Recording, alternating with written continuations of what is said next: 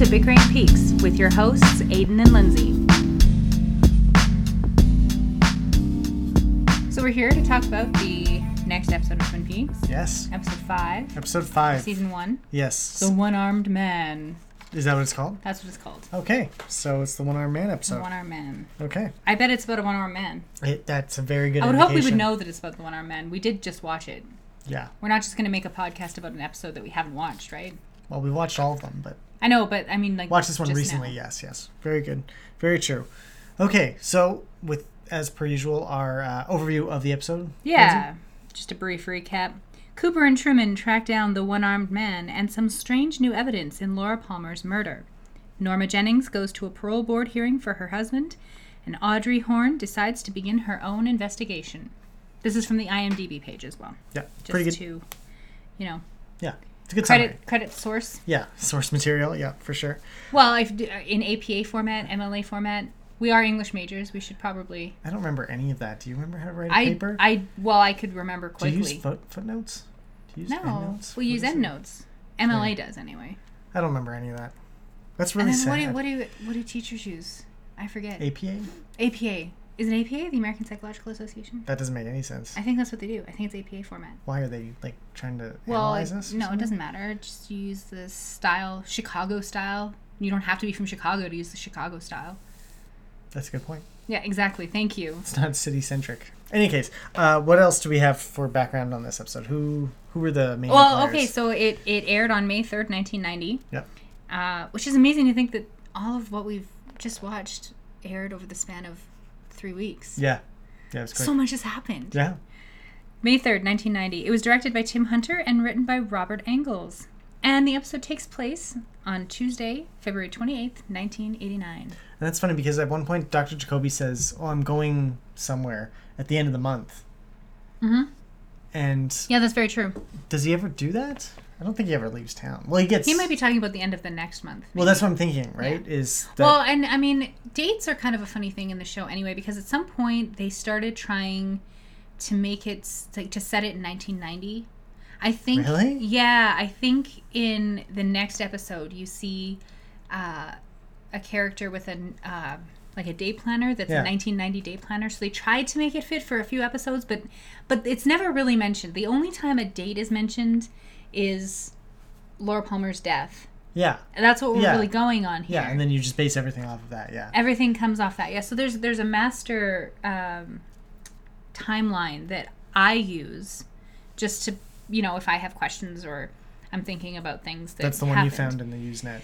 Yeah, it's the one it's got Usenet. to be at least 25 years old. Yeah. Well, it would be at most 25 years old. Yeah, but it... Very good. I didn't even pick up on what you said there, so yeah. It's older, but but even that, I showed it to some people on one of the message boards that I belong to, and they had never seen it before, and they don't know how accurate it is. It all kind of depends, and it's in flux, but for our purposes, for what I can see, it works seems well to take enough, place yeah. the day after Laura Palmer's funeral Yeah. on Tuesday, February 28th. Okay. Very good. So, the log lady intro. Yes, I have two... Wait. I wanted to say one thing about Tim Hunter, who uses a lot of really interesting shots in this episode. And I think it's one of those instances where a new director comes in and leaves a mark on the show, or leaves a mark on the episode that is very distinctive, but harkens back to a classic film style, like a film noir kind of, with these shots far, where where the close up and the far, I don't have the technical terminology. Maybe some of our our film people who are listening to this can help us out with that. But keeping those things, it's just, it makes it a very visually interesting episode. Yeah, no, and it is it's not shot like anything else really that I remember any of the other episodes. I don't know if he directed any other ones, but it is a very... It feels a little different. It's a distinctive episode. It's as distinctive, maybe not as distinctive as David Lynch, but it tends in that direction. And one of the and we'll get to this, but one of the things that makes it very distinctive is it's one of the funniest episodes I can think of. And when we watched it again today, I was like, wow, this is a funny episode. Yeah, we both took way more notes on this episode. I think it's I mean, aside from the pilot, I really love the pilot. I think this is one of my favorite episodes of the me too. Season. Yeah. So much happens in it too. Yeah, it's packed, so for sure. So okay, so Log Lady. The Log Lady. I have two things in my thing. WTF and that's some ominous shit. Those are quotes from my notebook. That's all I've got because she's just kind of rambling and saying things, and none of it for me really connected immediately to anything. If I can interject. Yes, by all means. I think that this is, she talks about mirrors and what we see in mirrors being a dream or a nightmare, and also the bringing back that idea of duality and maybe even mirror selves, right? What do we see in the mirror? Is it something that not only is what we're seeing in the mirror real, but are the people that we see around us real? And it brings up the point that we brought up in the last episode, that with Maddy in town now, she's a perfect double for Laura Palmer, which is because the same actress plays both characters, but the characters that she interacts with on screen all do these double takes. It happens a lot throughout this episode that people look at her in a way that indicates that they're having a hard time kind of placing her because they think she looks so much like Laura. So I think that's... I suppose, yeah. I mean, there's that scene with James for sure where that's evident. Yeah.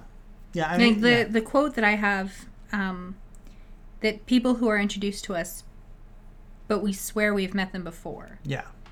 So I guess that does connect. Yeah, that does connect with. It's really with more on Maddy. Yeah. And then the last thing that she says. Well, there's also some other characters though. Like Hank is always talking about he's changed. He's a new self when he's introducing himself back to Norma and to the watcher, to the viewer of the show.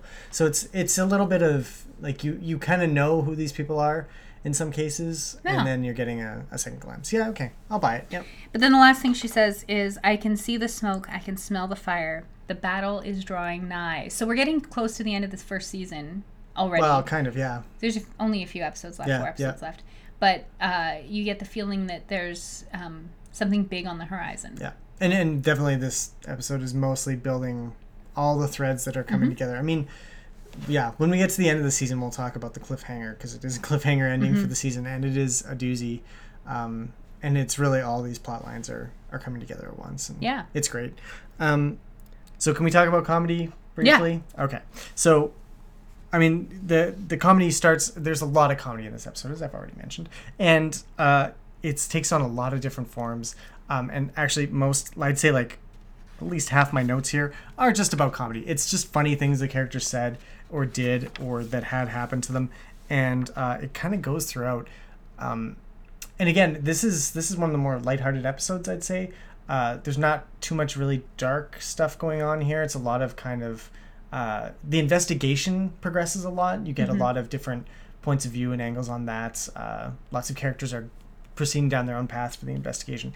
And that's where the comedy's kind of allowed to flow a little bit easier. It's not dealing with, Leland jumping on a grave or anything like that. Or it's Laura's death, but it's not the sadness and the horror of her death anymore, right? Yeah. Like, we're starting to see those other plot lines that we're supposed to take over for Laura's death and the investigation once that kind of fizzled out, right? Yeah. So those are starting to take shape, and that, I think you're right, that's where all the comedy is starting up. Yeah, and where it takes hold. So I mean, so we have that first scene where deputies Brennan. Is it Brennan? Okay. Again, names not so good. And Hawk are visiting the Palmers, and Andy's getting a sketch of... Is Hawk there? I thought Hawk was there. I don't think he was there. I thought there were two there. Okay, maybe it is. I think Sheriff Truman is there. Oh, okay. He is? Yeah. Okay. Yeah. Yes, you're right. Okay. So the two of them are there, and Sarah gives Andy details to make a sketch of Bob. Yeah.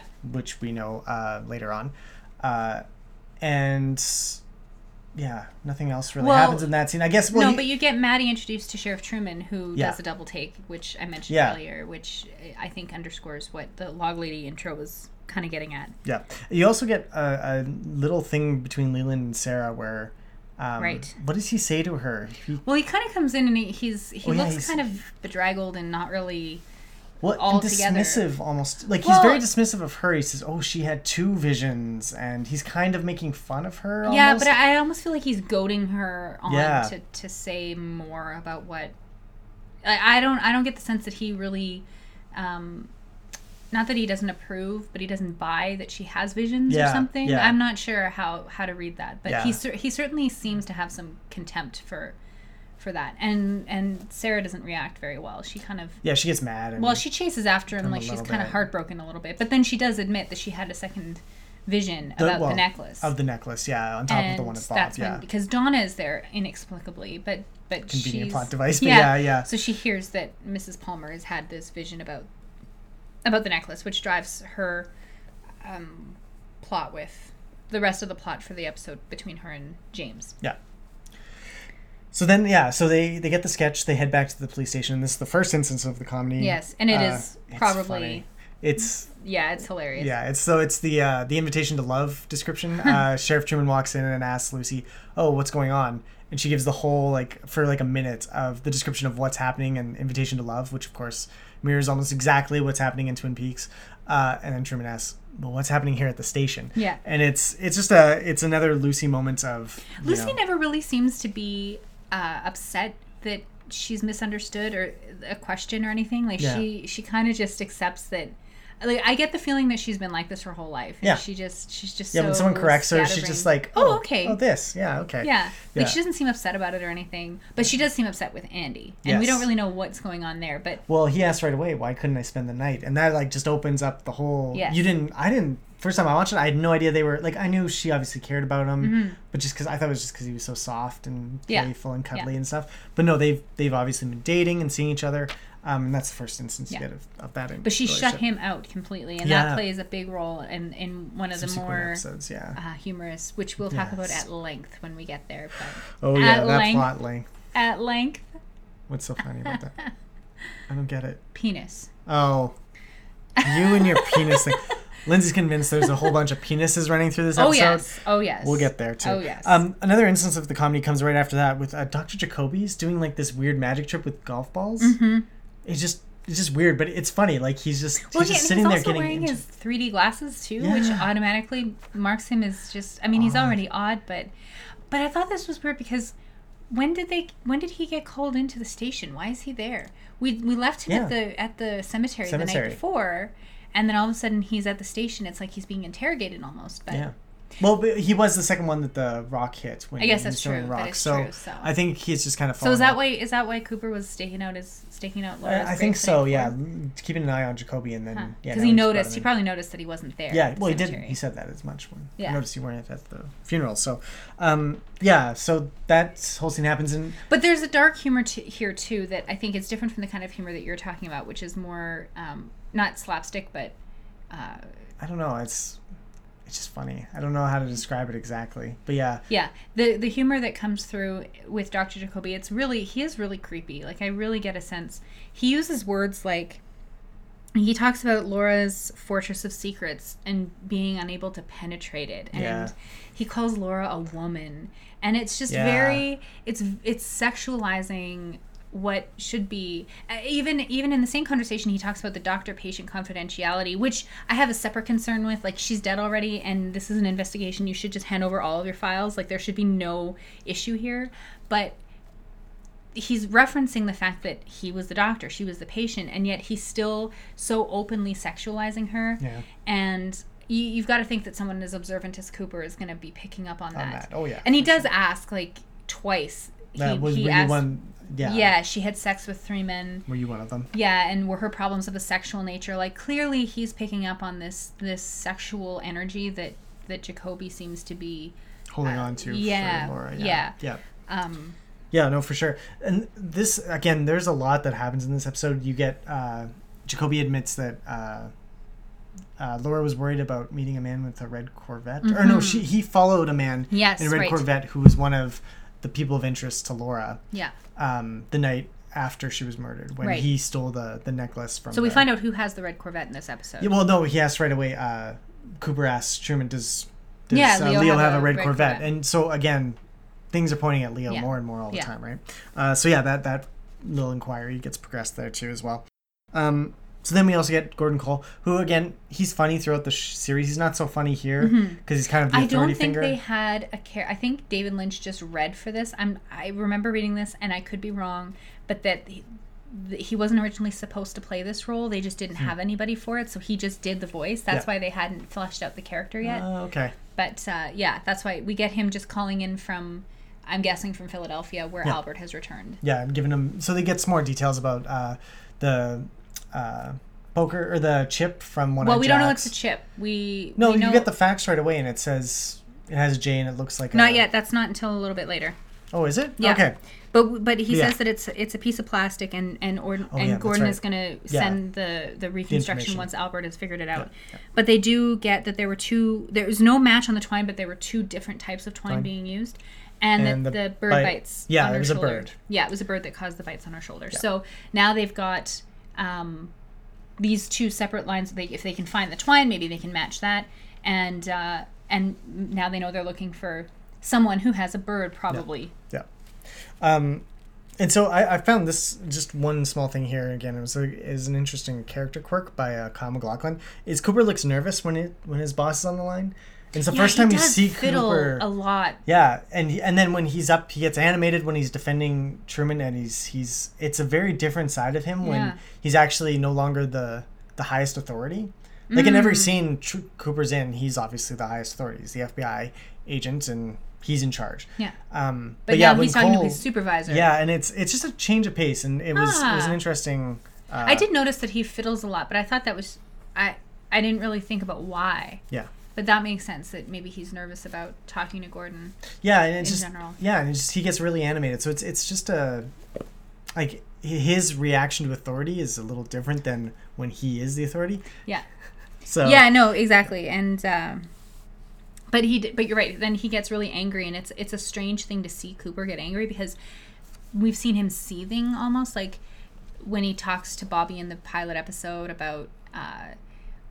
I know you thought that he was trying to be overly nice, but when he talks about being like, I ask the questions and you answer the questions, there's a kind of anger that's simmering under there, but it's not really a blow up. Like here, he's almost blowing up, and he stands up and his hands fly and his fists are, and so it's I don't know, it's not. It's a strange thing to see. I'm not going to say it's not an attractive thing to see. Because, well, why are you obsessed with attractiveness? No, I'm because not in a sexual way, Jacoby. Sure. I mean, in a way, like I still feel like he's a relatable character, but I feel like I don't even want to say that I lose respect for him. It just he's so composed for the rest of up until this point, and then he loses it over something that happened between Albert and Truman. Yeah. Which I don't know how to explain that. I don't know what his thought process. I can speculate. He's in love with Twin Peaks. He feels, a kinship with Truman that now, after only a week, overrides or overshadows his affection or professional relationship with Albert. But the fact that even that he's yelling at his boss, who he was so previously, kind of nervous to talk to, it does signal kind of a strange shift. Yeah. No, it's worth noting. I mean, it doesn't happen again later on. Well, we can keep an eye out for it. Yeah. There's also more funnies in this one. Cooper's hilarious. Because Truman is upset. He's worried that he's going to get in trouble. Because and Gordon even says that he wants to take his badge away. Wants to take whose badge? Albert wants to take Truman's badge away. But he's got all these forms on his desk that Albert's now filing with the Attorney General. Yeah, to take Truman's badge away. It's like a big deal, and Truman is noticeably upset. Yeah. And Cooper says what's the line? He doesn't want some city slicker relieving himself upstream from Twin Peaks. That's how he describes Albert. Right? Yeah. So, and it's funny. He also has this thing where he says, "I'm a strong sender" when he's talking about. He didn't want to influence Sarah's drawing of Bob because he's a strong sender. It's his. I guess his spiritual side and. Well, how I read that was the way that you and I were not new agey type people. Exactly, and he is. He is, but you've met people like that, though, no, right? yeah, for sure. But that's the thing. He's playing it to a straight audience. Like, nobody else in that room is a new age type person. Exactly. So when he comes up and he says, "I'm a strong sender," and he deadpan, totally believes it. Yeah, and he believes it. It's kind of funny because nobody else is on that. But it's not intending to be funny. It's funny because he's not intending it to be funny, but it's intended for the audience to be funny. Absolutely, yes. There's also the deputies. Truman and Andy both respond with how long it'll take to get to the hotel that they're going to find the one-armed man in. Yes, the Timber Falls Motel. Yeah, because Hawk phones in. It says he located them, and they both... Once is like... Traveling east on Highway 12, how long will it take us to reach the Timber Falls Motel? Half an 10 hour. minutes. Depends how you go. It's such a great moment of levity. Yeah, and it's well timed, and they deliver it great. Mm-hmm. So yeah, no, again, more comedy here. So what do we have after that? Well, that sends us right to the Timber Falls Motel, which is where that's where the one-armed man is, but it's also where Josie is staking out Ben and Catherine, who are in the midst or just post-coital. I don't know. Well, they're not in the midst of always post-coital. Yeah. Any scene they're in is pretty sexually charged, but. I get the sense they don't like each other. I don't know why they're screwing. No, it's just like, they're just like, it's a relationship of convenience for them, and they both want the business end of it to go. Why do they sleep with each other? Because it's just something to do, I guess. I don't know. It's not really defined. It seems like maybe they also had a fire for each other when they were younger as well, and maybe they're just rekindling it because they're both unhappy in their marriages. But you find out a little bit more about what they're planning to do, which is to torch the mill, and they're looking at insurance fraud. They want it to look like Josie burned the mill down. Which was also in Lucy's recap of if you were listening, Invitation to Love. Yeah, if you listen really closely. Which I have never done. I have never watched this with an ear for the Invitation to Love. Yeah. I know other people have. I may have to look into this because it... Well, yeah, because one of the things that she mentions in the recap is that she's pretty sure someone's going to betray someone else in the business dealings. Yeah.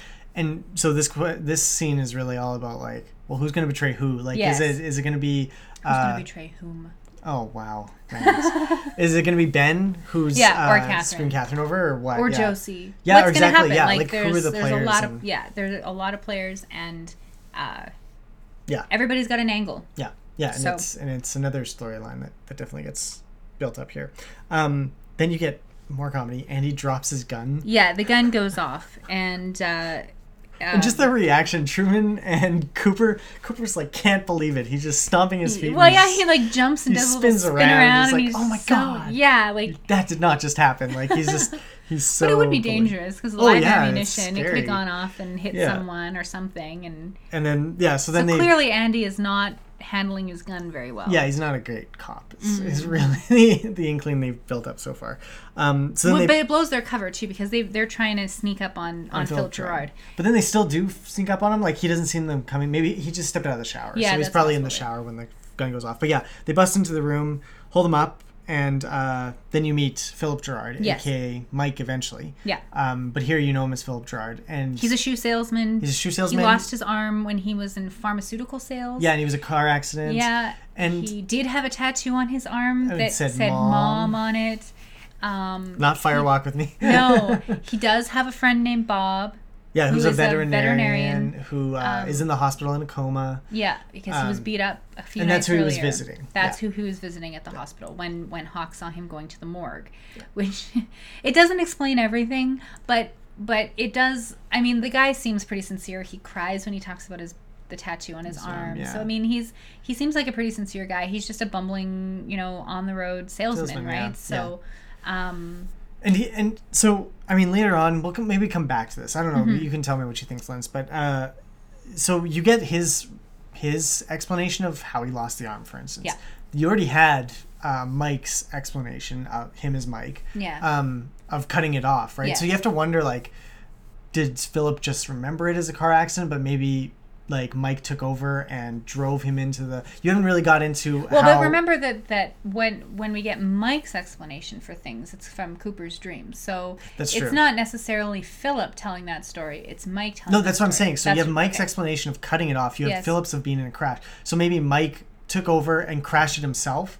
Or he just replaced the memory for Philip or something. So there's lots of, like, when you meet the characters that are in the dream world and the real world, like Mike and Bob, you get some really interesting differences, and it's kind of interesting because how the spiritual and the mystical side of things connects to the physical real world Twin Peaks stuff is of interest throughout the rest of the series. And it's convoluted and scary, and by the time you get to Firewalk with Me, none of it makes any sense really, but it's worth keeping an eye on and kind of seeing how the things match up. So I just wanted to point it out, and we can go from there. But yeah.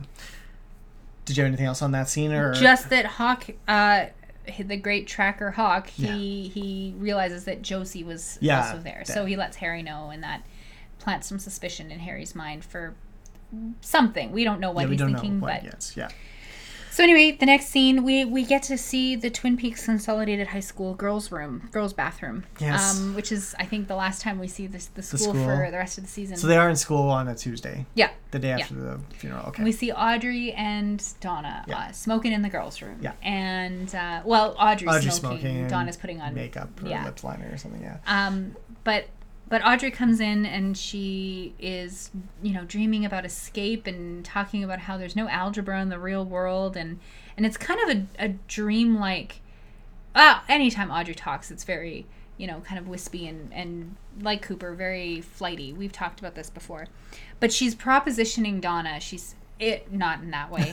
I didn't mean it that way. Yeah. She's suggesting to Donna that they work together to try team up to find out who killed Laura. Yeah.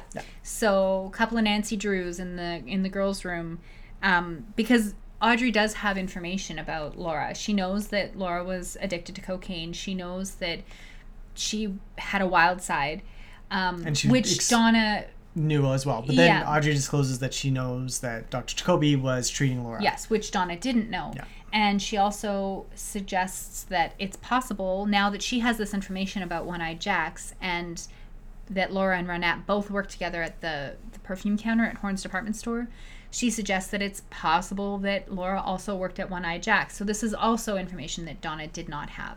And so Donna's intrigued, I think, by this, and by Audrey. She's amused by Audrey, I think, more than anything. I found it interesting that Donna agrees that we'll do this, but what we learn has to stay between us, which of course doesn't happen. The first thing that Audrey knows, she's going to tell to Agent Cooper. Yeah. And Donna even goes and tells James. Yeah, her and James are the real partnership in her mind. Yeah. This is the start of me not liking Donna very much because she's just so dumb. Like, she doesn't understand that there's a bigger deal at play. Like, she's very self-centered about, it's about us. Well, we'll get to that. That's near the end. But you're right, I think. Yeah. But she also is a little bit dismissive of Audrey. I get the feeling that nobody takes Audrey seriously at all. Yeah. And that comes back in another scene with Audrey and her father later on. But, she calls her Sherlock, and she kind of chuckles when Audrey leaves. Her, But Audrey's very serious. Like, she wants... And it's not clear why she wants to, but I know maybe it is clear. She wants to help Agent she wants to impress him so that he'll take her away and to a life of international intrigue, which I don't think... That's not how the FBI works. No. As far as I know. Yeah. But anyway. The two other things I noticed on that scene, they have the squiggly line on the bathroom doors that matches the red room. Yes, I think it's meant to be the Twin Peaks. It is, but it has that squiggle line. And exactly. And it's red, which is, it's red kind of and orangey. white. Yeah, but it's, so it's just another little visual continuity piece more than anything. And it's interesting because in the documentary I watched, they built all the interior sets on one location on a soundstage in Southern California, but they never returned to the school or this bathroom or anything else to do with the school. Seems kind of odd to build like not an elaborate set, but to build a set like this and then to never use it again. But anyways, that's just a small nitpick. I mean, they never go back to the school because they don't want the kids in school. But anyways. Well, it's not interesting. Yeah, exactly. Trust me, I'm a teacher. Schools are not that interesting. Cool. Yeah. Schools are cool. Aiden. I'm sorry. I am obligated to say you work for the Minister of Education. I'm a teacher. School is cool. Are very cool. David Agan, if you're listening. You also get... I found this interesting because Audrey at one point described as like... she gets excited and she describes it as like... I think about it. I think about Laura being in a place like that and I get all shivery. But it's like a hot cold, like when you hold an ice cube on your bare skin for a long time. Audrey. It's a little odd, but it goes to her kind of like thrill-seeking and like... well, not only that, just the way her mind works. That she thinks about Laura being a prostitute at One-Eyed Jacks and it makes her shivery. That's an odd thing to think. But... Yeah. No, and it's weird. But it is visceral, too, when you think about it. Like, we've all held an ice cube, or we've all put our hand in the snow, or been so cold we're hot. So it's a good description. Yeah, it is. It's just like... It just doesn't match. It's an I don't odd know. One, yeah. I'm not sure it's how I would describe thinking about someone that I knew. Yeah, being... Working at a brothel. Yeah. It's strange. It's strange. It is strange for but sure. Audrey is a strange character. So that is very true. So then from there we go to Norma. Is that correct? Yeah, we go to the jail, which this plotline is so boring to me. Really? Yeah. Do you like it? I found this part interesting. After he gets out of prison, so Norma's going to see Hank and help him. He has his parole hearing, and she's going to vouch for him. I found it interesting in that you get a lot of her character before she sees him for the first time. Mm-hmm. She's very nervously playing with her wedding ring, and she looks very anxious and scared. And then he comes out, and you just see her kind of melt. Like any resolve she had has disappeared, and she's not gonna. Didn't she say she was going to divorce him? She was going to divorce him. So now she's going to speak at his parole hearing, which is strange. We talked about this in the last episode, but it's. Yeah, it's like her. I mean, you get a bit of that. I mean, even in that one movement of playing with her wedding ring, she wants to. Should she remain faithful to her husband or to herself? And she chooses her husband again. Mm-hmm. And she does this again and again. Let me ask you a question though about this. Mm-hmm. Do you get the sense that Norma and Ed are sleeping together? No, not yet. Yeah. Because it does happen in season 2. Spoiler alert. And then it's like a big deal. That's what I think. I get the sense they're emotionally they're connected and they want to reconnect physically. Yeah. But Norma has Hank coming back right away, and Nadine is unwell. Yeah, is unwell, so Ed doesn't really want to physically leave her yet. That's how I interpreted it. Yeah, that's exactly how I had. But other people have interpreted it differently, and I just. I mean, it could be. I guess. I just don't get the sense that it's not clear anyway. No. It's a little bit more ambiguous. And the fact that they're always so busy together, or they have their own lives and they're always busy. Yeah. I don't know when it would be happening, but anyways, so you get Norma there. And you also get her conflict through the line when the judges or whoever it is, the parole board people, are asking her, "You'll live with him as man and wife once he's released," and she says, "Well, he is my husband, isn't he?" And you just see the conflict. It's not really an answer, though. It's just kind of like... That's the thing. It's like... He's my husband for now. Yeah. When he's not my husband. Yeah, like, you just don't know what she's thinking. Yeah. And that's it's a good way of expressing that. Mm-hmm. It pisses me off, and I do find it annoying after a while, because it's like, just leave him or don't. Like, either make it happen or not. Yeah. And, same with Ed. Like, they're both they're not strong characters in that sense. They care too much about the people who are making them suffer a little bit. It's kind of annoying after you've watched it. Like, but I have Norma should just leave Hank. I have no problem saying that. I think it's a little bit more complex with, with Ed's Ed for and sure. Nadine. Yeah. But anyway, sidebar. Yeah. But we do get this scene of Hank playing with his this little his domino? Domino, that's the word. That's at the end of the episode. No, he's playing with it in the hearing. Yeah, and you're like, and the music gets kind of ominous, and you think, well, what does that signify? And you find out that he's in jail for vehicular manslaughter. Yeah. Well, I think you already knew that. Did you? In the previous episode, they were talking about. Yeah, his lawyer was. Anyway, a little bit of humor too, where he starts talking about how it was fate or something, and the parole board says fate isn't what brought you here. He's like, I accept that. Yeah. But it's the delivery more than anything that makes it funny. It's not the line, it's the delivery. But it's just goes to the heart of he's definitely one of those characters who has, just like everybody else, two faces. Yes. And this is the face of the man who's contrite, the repentant, husband and criminal. So definitely that doesn't last. Yeah.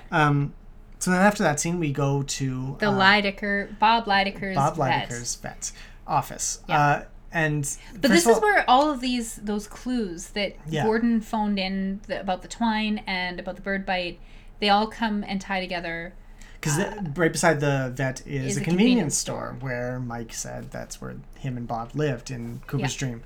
So he asks Andy to go in and get some twine from there, and then he's going to go in and find out about Bob Lydecker and animal bites potentially. Yeah. Well, yeah, and so he walks in and I think can I just jump in first before that? There's a nice little community building moment before they enter the vet. Oh yeah. Like Hawk just finds a some random biker guy? Yeah, random biker guy, and they just high five. Yeah. And Andy or Truman is talking to someone on the step with her pet. A pet. I don't know what it is. Of some sort, and he's just like A talking dog. to them. I don't think it's a dog. Yeah, it's just like it's a cute little like thing that yes, this is still a happy little go lucky community. It's just a very small touch that they could have just had them walk in there.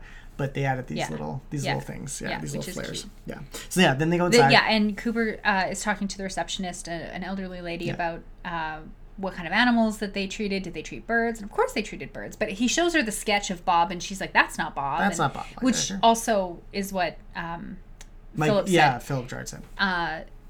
So he turns around to Truman and says, Andy walks in with the twine. And Cooper immediately knows that it's the brand of twine that they need, and says that because of that, he knows that the bird that bit Laura on the shoulder was treated by Bob Lydecker, and he requisitions all of the files for all of the animals in the vet practice, which sends the office staff into a bit of a tizzy. But it's just another scene of how did Cooper have that information? How did he? It's his intuition, I guess, that causes him to say that. Yeah.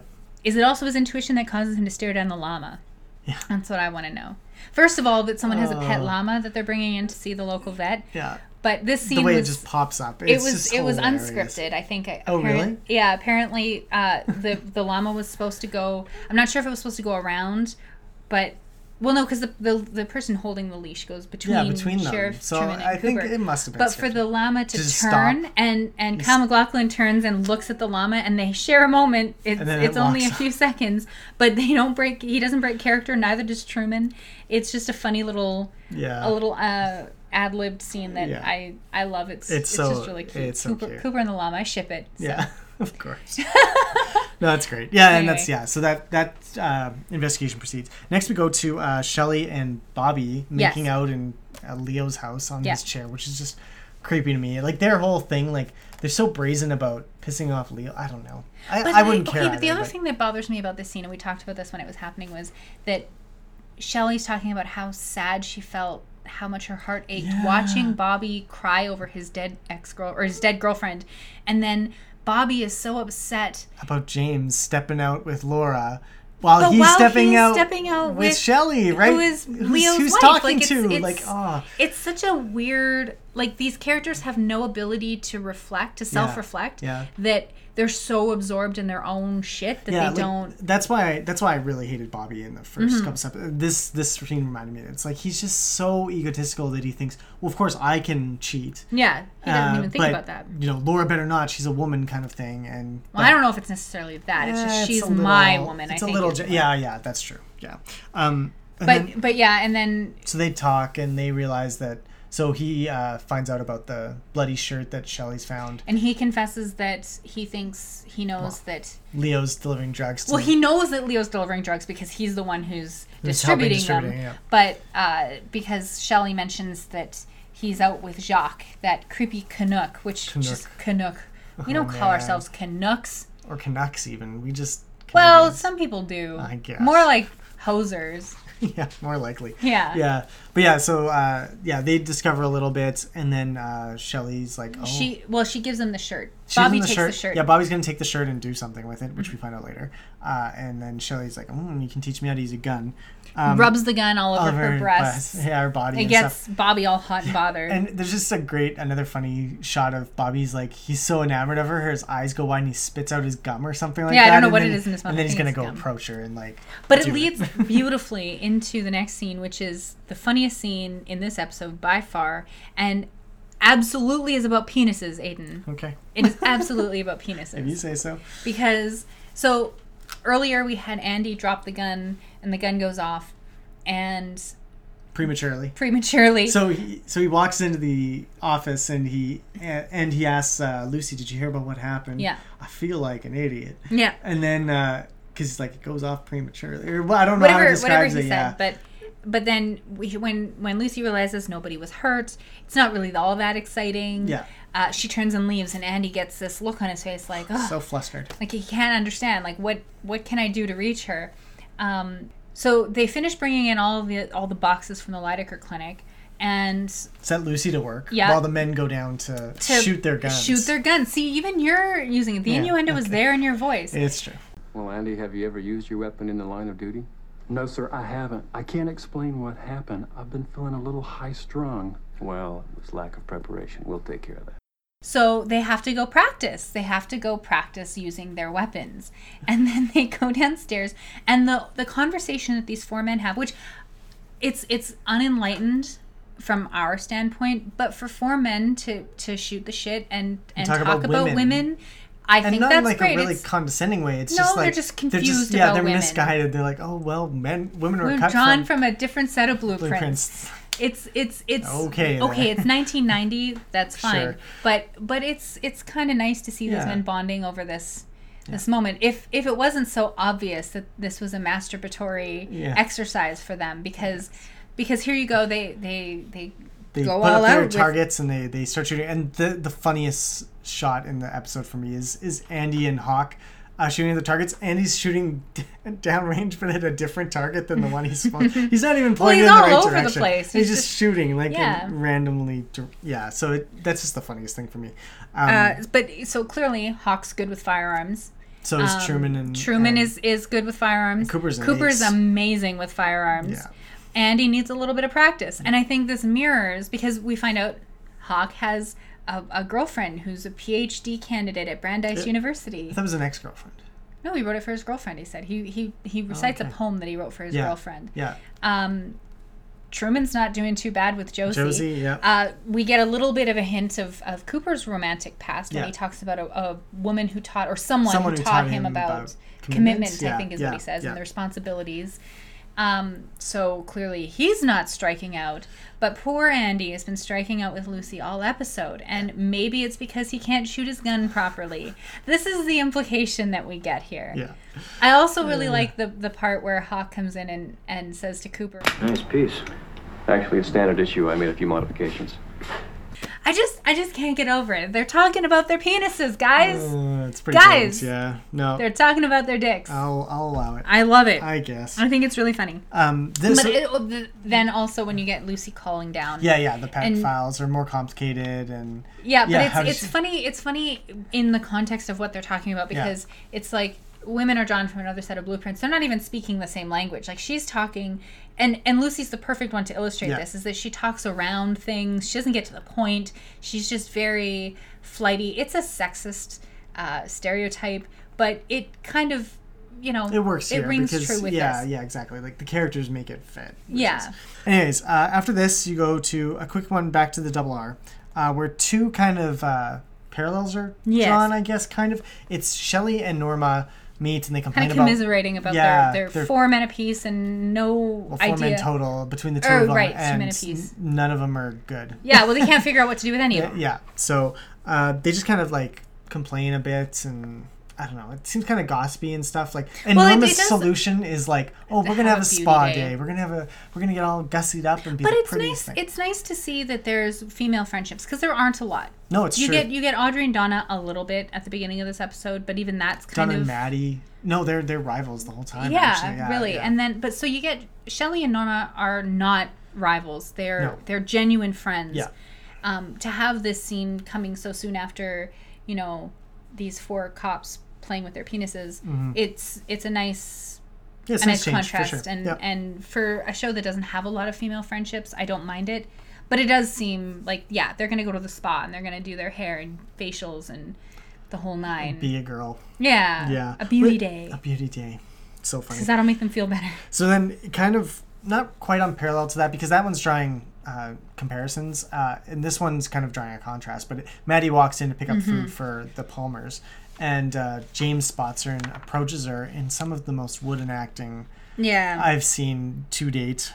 And he's just like asking, like, who are you?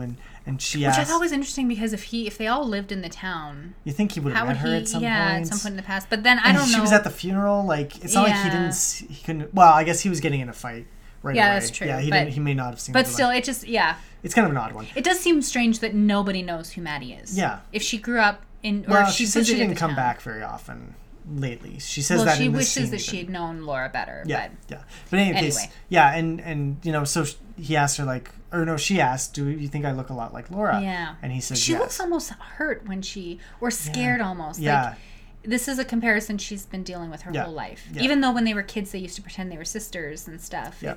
It's not something... I think she's just aware of how painful her presence is for these people who are trying to get over her cousin's death, right? Yeah, and you get the contrast with Laura being this wild child. Like, James is like, oh, I thought I knew her. Like, she asks him, did you know Laura? He says, I thought I did. Yeah. And so he's really on the same page of knowing Maddy and Laura at the same level, right? And that actually ties back to the log lady once again. Like, it's those connections and, like, the mirrors between people that we've been introduced to before. Yeah. Have we been introduced to them? Yeah. You know, he looks at her and she looks exactly like the woman that he fell in love with. But she's wants to cook food for her, you know, her aunt and uncle, and she's picking up food for them at the diner. She's maybe closer to what the Laura that he kind of fell in love with. Maybe if he fell in love with the sweet, innocent Laura. Yeah. Maddie's kind of an example of that. Which just goes to further underscore the fact that these two are going to end up, like, this is going to be a problem for James and Donna. Because he already did hang up the phone, basically. On Donna that's right. He's talking to Donna, and then he's like, oh, sorry, I see a prettier girl. And he hangs up. He doesn't say that. No, but he does. But that's the implication. He doesn't say goodbye. And, like, here's Donna in this wholesome family life. And she wants to talk about the things that Audrey mentioned to her, and also the things that she heard at the Palmer's house that morning. But James is just too wrapped up in Maddy. Instantly. Yeah. And then, so their whole relationship gets kind of soured quickly. Yeah. Anyways, from there we move on to the Great Northern. The Great Northern. Yeah. So we get this is an interesting scene for me, just for Audrey's character, but also Ben's character. Here, she tries to convince her father that she deserves to have a place in the business. She wants the family business. She wants him to think of the future and let her. Because obviously Johnny can't take over. No. So she has to think about this for him. And I'm not entirely sure how much of this is sincere and how much of it is just her desire to... See, I thought it was all just underhanded. She just wants to get in. She jumps straight to the perfume counter. I mean, she says cosmetics, but she jumps straight to that's where she wants to be with way too much straightforwardness. It's she doesn't even play around that. As soon as he asks, like, oh, well, where would you want to go? She jumps right there. Like, I think that's her focus for this whole scene, is to just get her way to that. Do you think she's just playing? I think she's playing her father 100%. I don't think she really... I think their relationship is still super strained. And, his comment, I think it was in the pilot, or either that or the episode 2, where he says, like, I lost you years ago or something like that. I think that really not only hurt Audrey, but was true. Like, I feel like there's a huge disconnect here, which gets shortened in future episodes, but here I feel like it's still miles apart. She knows, maybe she has her suspicions about her father maybe sleeping with Laura or having done something with Laura. She knows that he goes to One-Eyed Jack's. For sure, you've got to assume. Does she assume that? Does she know that he Well, I mean, how else would she know about One-Eyed Jack's? If it's not through her father or mention of her father or something. That's her true. Father owns it too, so... She doesn't know that, though. No, not yet. Yeah. But yeah. So, I mean, to me, it was just like, she's just playing him like a fiddle, and she gets what she wants. I think she does definitely play him. There's an element of that, but I think there's some truth to it, too. I think, I just get the feeling like she's 18. She wears her emotions on her face. I don't think she's that good an actress that she can play that. There's a seed of something. Like, I think you're right in that what he said to her a few episodes ago did cut pretty deep. And I think that even though her upfront goal is to figure out what happened to Laura and help Agent Cooper solve that crime, I think deep down she does wish that she runs into his arms when he goes to hug her. She looks on the desk, and there's that picture of her and Laura from, it looks like a ski trip or something that they took. And it's out on the desk, so Ben was looking at it maybe or something. That's the thing. It's like, I was going to say, her face doesn't look like, she does not like have this goofy grin saying like, no. Yes, I got in. So maybe there is a bit of real emotion Sincerity. There. Yeah, but at the same time, then she just glances down and she sees the thing. So it's really, her mind is focused on the investigation. But I think that underscores the fact that even though maybe this is a good moment for her and her dad, and that she's having this real emotion, and the way that she leaves the office too, like pausing to turn and look at look at each other and stuff. Yeah. But I think it's all underscored with, this is my real purpose. Here's but we get this the nice reason- moment, but Yeah. it's all about Laura. Well, yeah, and the reason she has to leave, though, is because he says, oh, you have to go now, because he gets a phone call. And all I got from her leaving was that she was pausing to see if she could hear what was going to be on the phone call. Oh, really? Yeah, that's Oh, how I I didn't see interpreted that. it. Yeah. I don't know. I guess Because is he talking to Catherine? No, I don't think you ever know who he talks to there, but yeah. I think you're supposed to assume it's Leo, but... Oh, yes, probably. Yeah, that would make sense. Because he meets Leo shortly. Yeah. But anyway, yeah. I do think that there is some sincerity there. Yeah, I don't. But anyways, just one other thing about that scene. It's funny because they start talking about the Icelandic investors who are coming in to do the Ghostwood Estates to replace the Norwegians. 3 days later, Ben Horn, who was there not 2 days ago, has flown over to Iceland apparently. And Jerry Horn. Jerry, sorry, yes. Jerry has flown over to Iceland and is courting these investors already in 2 days. Well, maybe they were just second on the list. I guess, but it takes a lot longer than that for an international deal. Maybe not for Jerry Horn. He's pretty good. He's very good. He could be. He could be in Arrested Development. He's that good of a lawyer. He's a lawyer, right? In this film, I think he has a law degree. Or something like that, I would not call him a lawyer. Yeah. Because that's what Leland was always the real lawyer in the case, yeah. Okay. So then we go back to the sheriff's station and we find out that, Gordon Cole calls back. Yeah, and he has the results details, of the reconstruction of the plastic piece. Yeah. So he faxes that over, and you immediately know. Well, Sheriff Truman immediately knows that it's a poker chip from One-Eyed Jacks, and they find out that the bird that caused the bites on Laura's shoulder was either a parakeet or a mynah bird. Yeah, and then Andy right away finds the name Waldo, who was a mynah bird at Dr. Lydeker's, and who belonged to Jacques Renault. Jacques Renault yeah. is how Andy calls it, which is adorable. Between Canucks and Renault, bastardization of the French last names. As a woman of French Canadian extraction, as Canadians, it's a little insulting. The Canuck thing was hurtful as well. But anyways, but there's a great line that kind of underscores or illustrates how Cooper approaches these things. He talks about, when two separate events occur simultaneously pertaining to the same object of inquiry, we must always pay strict attention. I think that just illustrates right away how he approaches these things. So it's not necessarily about the most sound investigative strategy. It's the first mynah bird they found in their file, but they're gonna go for it because it's Jacques Renault's and One-Eyed Jacks. So they're just gonna run with it and see what happens. And as it turns out, it does produce fruit because they go to Jacques' place and Bobby is there. Yes. And he is leaving the... Well, just right before that, sorry. Yeah. But there's just another little bit of comedy. Oh, right before that, there's two people playing tennis in February in the Northwest. So they're all they're bundled up in winter clothing. Wearing a balaclava? Yeah, like a balaclava or ski goggles maybe or something like that. And they're playing tennis. And it's hilarious. It's so weird and different. And it's right beside Jacques Renault's. The camera focuses on these two playing tennis, and then I don't even know if there's music playing, but then it just immediately pans right over really quickly to Agent Cooper's face, and the music gets dark, and it's just like this sharp contrast. It is pretty funny. Yeah. But yes, so they bust in, we go see in Jacques' apartment, which he's Canadian, but he has an apartment in Twin Peaks. Yeah. Anyway, well, yeah, I don't know how that all works, but anyway, he and Bobby is there. He's depositing the bloody shirts of Leo's in Jacques' apartment. So Bobby hears that they're coming in, takes off out the window. Hawk chases him around in the car, loses them. But but then Cooper finds the shirt, and finds the stitching, which Leo makes Shelley sew his initials into all of the collars of his shirts. So it's pretty easy to figure that out. Yeah, and. So this is now their new line of inquiry. That's their focus. They've got Jacques and Leo working together. It's got to be leading somewhere. Yeah, and they've got the red Corvettes mentioned from Dr. Which Jacoby earlier. See in the very next scene, parked in the woods. Before we get there, though, I just wanted to comment on Jacques Renault's apartment. It's very skeezy. You don't get much of a shot of it, but the wallpaper is kind of tacky. He has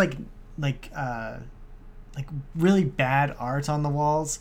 And There's like nudes like tacked up on the wall as well, like kind of like abstract nudes, I think, or something. I don't remember the exact configuration, but it was very, very skeezy.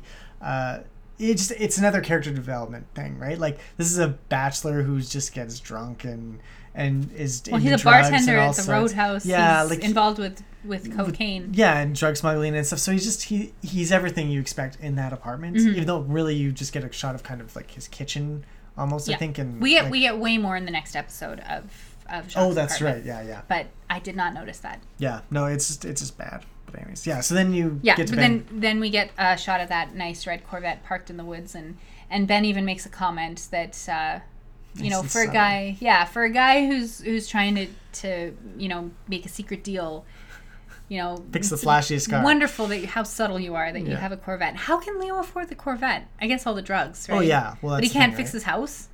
Yeah, well, that's only because it's only Shelley who lives there. Yeah, exactly. Yeah, Leo's such an asshole. He's such a dick.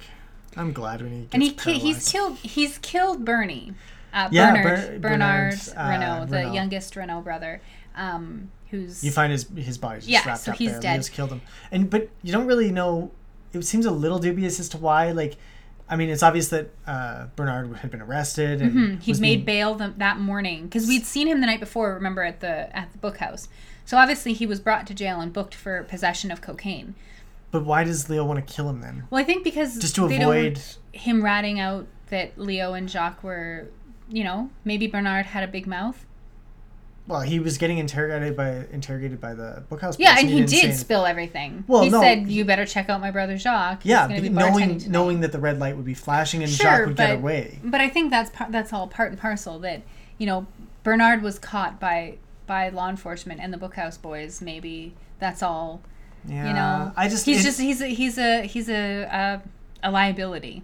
I guess, but so is anybody. Like, so is Jacques then. So like, and plus, I don't really know at this point what Ben Horne's relationship is. Yeah, all you know is that he's now dealing with this Leo. This real scuzzy underbelly, right? Yeah. So Ben is in deep in the bad things. With Catherine and the insurance fraud, but also with drug deals. Yeah, and you're right. I don't think even the viewer knows that he owns One-Eyed Jack at this point. No. He'd just gone up there. Well, no, they do know because they go up the Horn brothers. Yeah. And in the very second episode. Yeah. When Jerry comes in, or the third episode. Yeah. When they go up to One-Eyed Jack's, they're the owners. They get to. Well, I think they just get to choose. They're the only customers there. No, I think it's pretty heavily implied that they're the ones who run shit up there. I don't think so. I think we can go back and watch it. No, I remember the scene pretty clearly, and there's not a whole lot there to say that they were the owners. I mean, they're obviously very important customers at that point. That's how I would interpret it. Blackie comes out to greet them, and he's very loving towards her and everything. But I mean, if he's a regular there once a week and he's the rich guy who spends lots of money, they're gonna treat him well anyways. It's like Vegas. But I don't know. I think it's pretty clear. I can't recall exactly, but I think we can be pretty. All right. Okay. What's your point? No, I'm just saying this would come as a total shock if you didn't know Ben was even owning One-Eyed Jack. You might just think he's a scuzzy businessman, but this is like, no, he's a crime.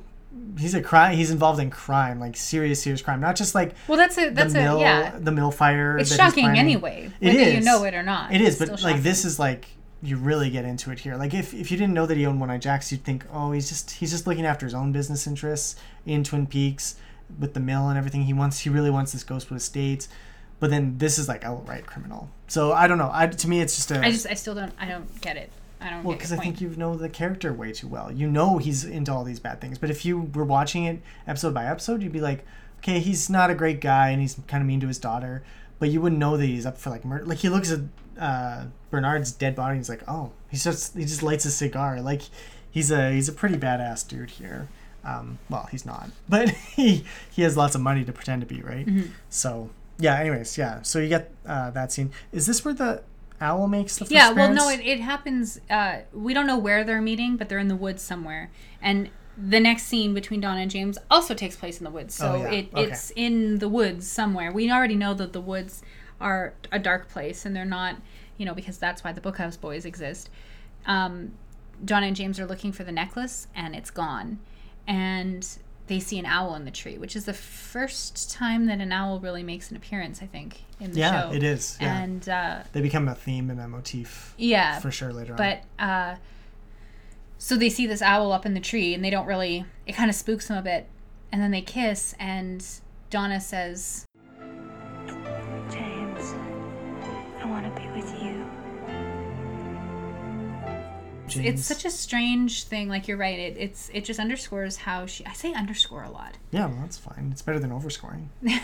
Well, anyway, it illustrates her commitment, or her desire for James in a way that it just kind of... Well, and my note about here is, again, Donna's a dumbass, because at one point she says, like, oh, we're going to find out who killed Laura together. This is about you and me. This is about us now. Yeah. And it's not about you two. I don't know. Like, this is when I started disliking her character. Well, you said that earlier, that you didn't... This whole episode, I guess. But before this, I was kind of like, oh yeah, she's the sympathetic best friend, and I kind of even was going along with her and James being an item. That was kind of okay with that. Yeah. But here it starts to turn, and as the series goes on, she just gets more and more annoying. Well, it's she's not really interested in finding out about Laura.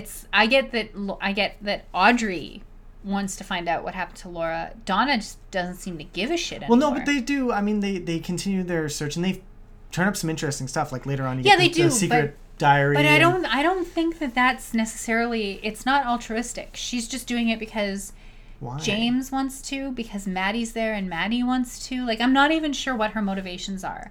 She seems almost angry at Laura as the series goes on. Well, that's the thing. So it's not like out of... I need to find out what happened to my best friend because I loved her and I cared about her so much. I feel like that gets lost more and more. And that's why I don't like Donna anymore. Yeah, no, it's true. I don't really know her motivations either. Here it just seems like, her stated explanation is that we are going to find out what happened to Laura for ourselves. Mm-hmm. Like, it's just, she wants to know.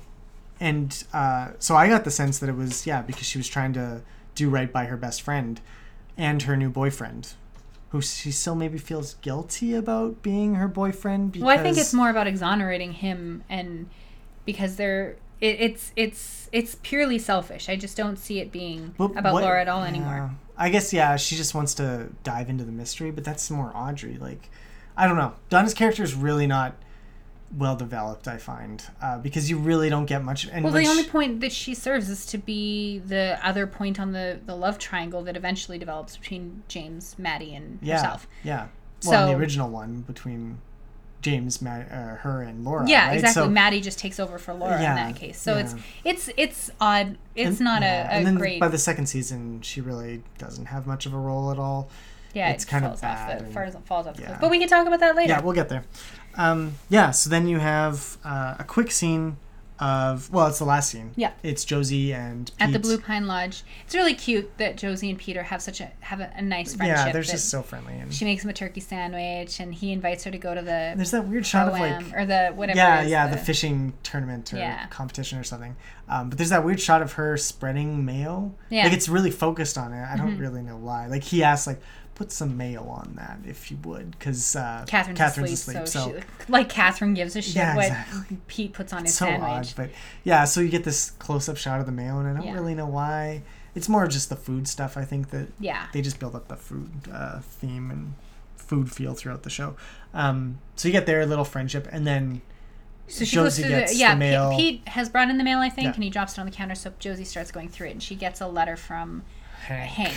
And it's of his domino. Yeah. And we know that because we've seen him playing with it. But then it's funny that immediately after she opens this letter, she gets kind of nervous and worried. Yeah. But then the phone rings. And she picks it up, and it's Hank. And he's sucking on his domino, which is, again, very freaking creepy. And he says that he'll see her soon or something like that. Yeah. So. Yeah, well, yes, did you get my letter? And see you soon. But then there's the interesting shots of it's like angled. The camera is angled so that everything's kind of off kilter. So again, it calls back to those 1940s film noir type movies. But it also underscores the fact that, again, with the underscores, I need to find a new word. That things are now off kilter for Josie. Not only does she have to worry about Ben and Catherine, but there's now Hank is somehow involved. Somehow connected, and we don't know why. We don't know how. like Josie's connected with a lot of characters in Twin Peaks for being there a year and a half or so. Like, it's really interesting how and no, she's been there for a while. I think longer than that. I thought they only had been married like 6 months before he died, and he died a year ago. 18 months earlier. Oh, okay, sorry. But yeah, anyway. Yeah. It's really she's a major character, and you don't really get that in the initial especially episodes. because she's played for such she's just like you said in the pilot episode that she's ornamental, right? Yeah. But once you start seeing how involved she is, and how Harry has also called and asked her where she was that day, and she lies to, well, she doesn't lie to him, but she lies by omission. She's like, I have to go, and she doesn't really tell him anything. So she's playing games, and she's involved with a lot of people, and dangerous people who are doing bad things. Yeah, and it's funny you use the word games because the domino piece is exactly. Piece, yeah. So yeah, but anyway, it's an ominous note to end the episode on, and it certainly does, like we said, a lot of the plot points have now been driven forward quite substantially. We've got Leo and Jacques as the prime suspects, and we've got some and we've got new players coming in with the mill issue and everything going on there. So Audrey and going through her investigation, which is going to pick up steam in the next couple of episodes as well. So a lot of pieces are starting to fall into place on this crowded game board. Yeah. But we haven't gotten any closer to really understanding who killed Laura Palmer or why. But there's more pieces, definitely. Yeah, so it's really egging you on to come back next week. Yeah. So, which we hope you will do. Yeah. To come back, check in with us next week. So are we done? Yeah, I think we're done. Okay, we're done. Do you have anything else you want to add? Well, I just wanted to say, like, this episode was a lot of, like, even as I'm thinking about it, we talked a lot about the plot because there was so much going on, and the comedy, we didn't really do a thematic analysis. I don't know if there really was one besides the whole mirrors and the doubles thing is really the only one that I think of. Yeah, that really came up. I mean, I think the comedy is worth talking about, how they use comedy in the show, but we can get into that in the future. We can touch on it if you want. I mean, it's I think the comedy, like, I can't remember if I said this or not, but that it's a way to bring characters to, like, illustrate those characters a little bit better. These characters that are going to start taking over more. We have so much of the show has been dominated by Laura and finding out about her, that now with these other characters filling out the cast, you know, humor is the way that happens, and it's real, right? Like, it's not, life isn't always, you know, melodrama and sadness and big tears. It's, you know, a receptionist giving a long-winded, you know, off-topic answer to a simple question, and it's, you know, penises. Like, that happens. It's real life. Okay, yeah, I'll go with the penises. Yeah, and I think, I mean, just in terms of, like, the writing of the show and how comedy is used, a lot of the time it's there to break up the tension. Even Andy dropping his gun, I mean, it's potentially a tight situation. They've got their guns drawn. They're gonna kick in a door, and then he just drops it and it fires off, and he's like, "Oh my!" And he freaks out, and you've got a little comedic moment there. I think this episode is maybe not emblematic of that, because a lot of the funny parts are funny, like, for a little while. Well, and there's not really a lot of tension either. Right? No, yeah, exactly. This is not a very tension-filled episode, so it's not used that way, but. It kind of reminds me of this episode reminds me of, like, an X-Files episode, that, like, one of the funny X-Files episodes, of which there were actually quite a few. Those ones were shot much darker, and the comedy relies on it being a typical dark, moody X-Files episode, and then someone delivers a funny line or there's this funny thing that happens. But so it's not really the same feel that way, but it's the feel of that this is a change of pace episode. In which they also just managed to fit in a ton of that plot that we've talked about. It is a very dense episode, for sure. I think what is interesting to me watching this, and I did a rewatch of this series not too long ago, maybe about 3 or 4 months ago, so season 2 is still fairly fresh in my mind. This episode is what the season 2 episodes, I think, were trying to be like. Yeah.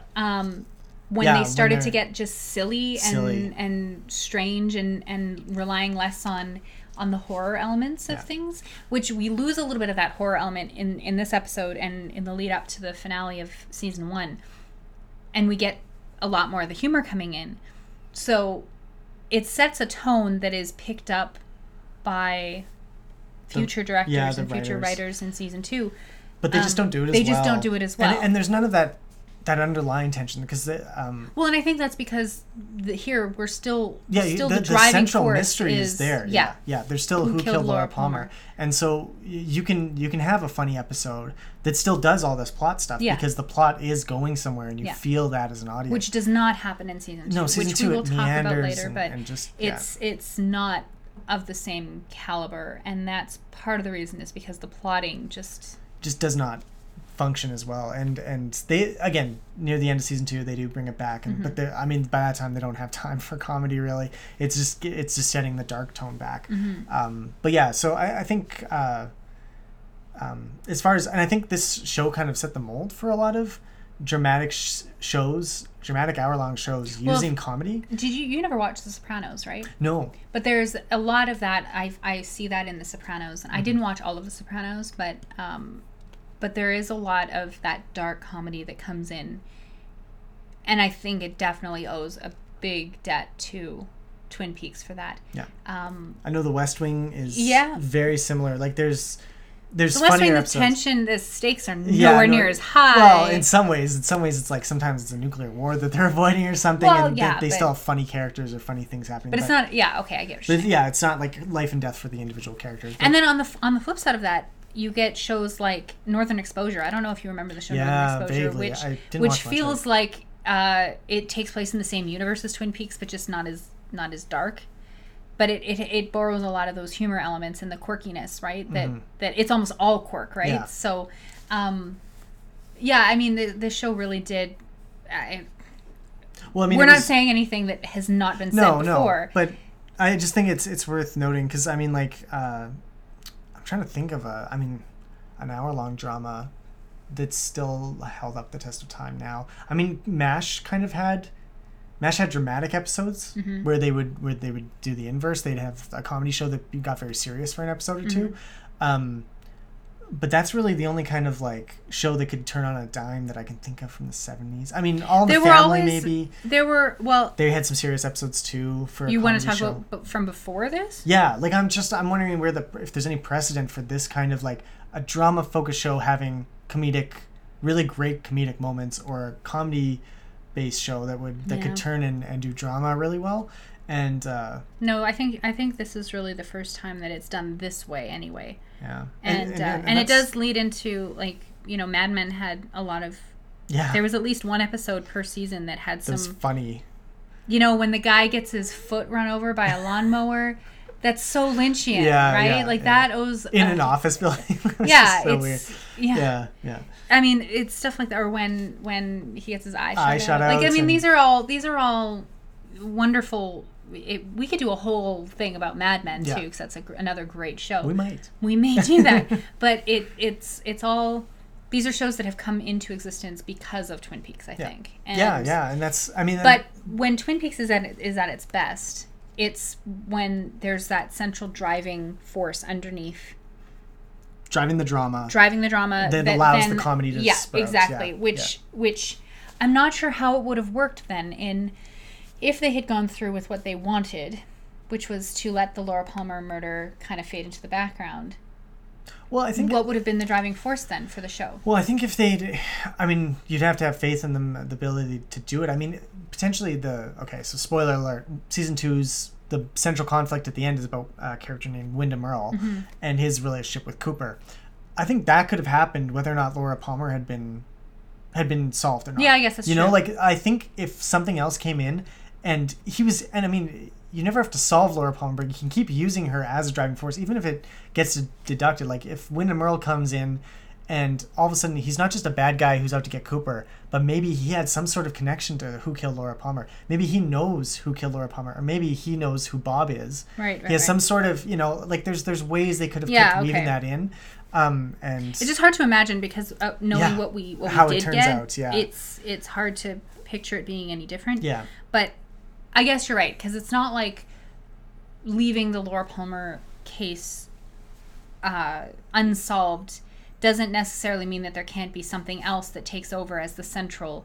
It's just what happens in season 2 is that you lose that central focus, and then the characters just go haphazard. Well, yeah, all it's over. just there's like 6 mini plot points that come out, and none of them are strong enough to sustain a whole arc, and none of them are interesting enough to sustain a whole arc, the way they were written anyway. Yeah. So you just don't care as much. Whereas here, we're still trying to figure out who these characters are and how they're connected, to one another, and how they're connected to Laura and her murder, and then there's the murder. Like, we're still trying to figure out who did it, and we all have our theories at this point.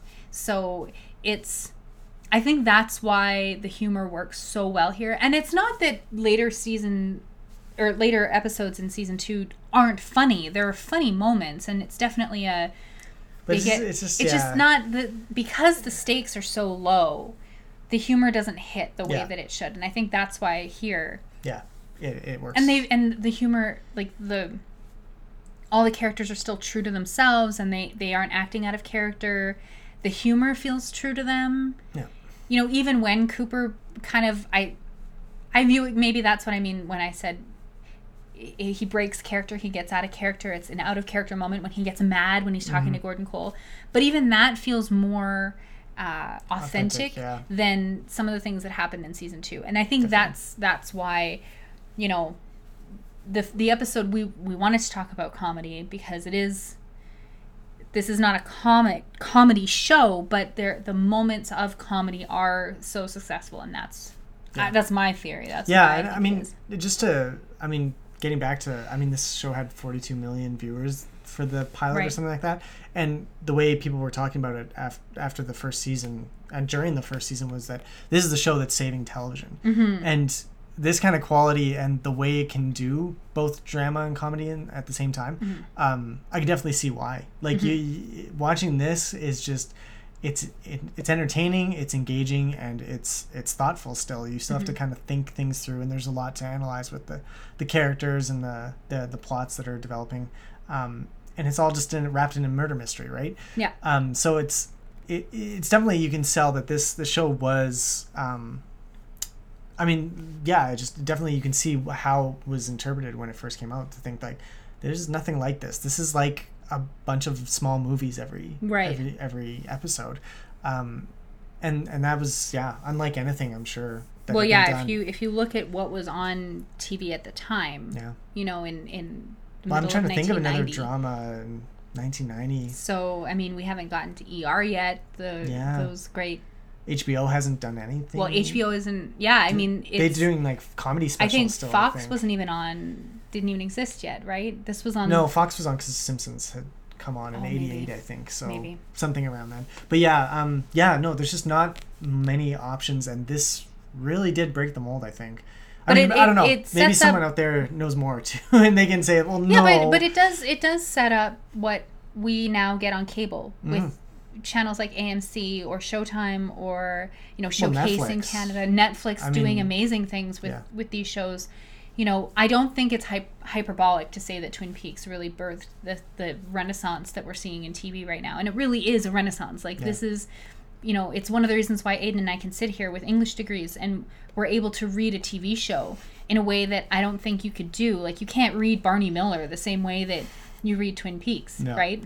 Yeah. So it represents a big shift in the way that we approach TV and the way we approached TV as a form of entertainment, but also TV as a form of literature that is a form of art. Yeah. As a form of art, yeah, exactly. So, which is, it's it's just new and different. So, well, not new and different now to us, but by then it was. Them. So you can see why people wanted to. Why they were talking about it so much. Yeah, definitely. And why I'm so excited for the new season, because I was too young, you were too young to really be part of that. We weren't part of it. There's no way, But now we're going to get to be. Yeah. And with the internet being what it is now, that's the new water cooler. Well, exactly. And I think, again, it's David Lynch, Mark Frost, potentially at their peaks, doing the show that does both. I think David Foster Wallace is famous for kind of describing entertainment for entertainment's sake, which is basically TV before Twin Peaks in our estimation, and then art, like the art house movie, like Eraserhead, which is just weird and out there, and it's not really entertaining, but it can be engaging and thoughtful and thought-provoking. And then the ability to combine the two of them into a harmonious package is what Twin Peaks is really good at, what modern television is really getting good at as well, is giving you an arty entertainment package. And I think that's what you're going to get with season 3. From hopefully. What people are saying, and the actors involved, because there's the non-disclosure agreements must be airtight for the show. Yeah, they don't let much slip at all. But what they do let slip is that we will be very pleased with what we see. Yeah. So I'm not expecting a return to season 2 level of just weird entertainment, like trying to be just entertaining. It doesn't have anything, or as we've talked about before, my fear of the David Lynch art house movie of Inland Empire, where it's 18 hours of who knows what. But we'll see. But that's still the ultimate hope. So okay. Sorry, I just wanted to talk about that for a brief minute. Or 20. Well, But anyway, like I said, we hope that we've given you a lot to think about, and that you, like us, will want to come back next week and talk about the next episode. Yeah.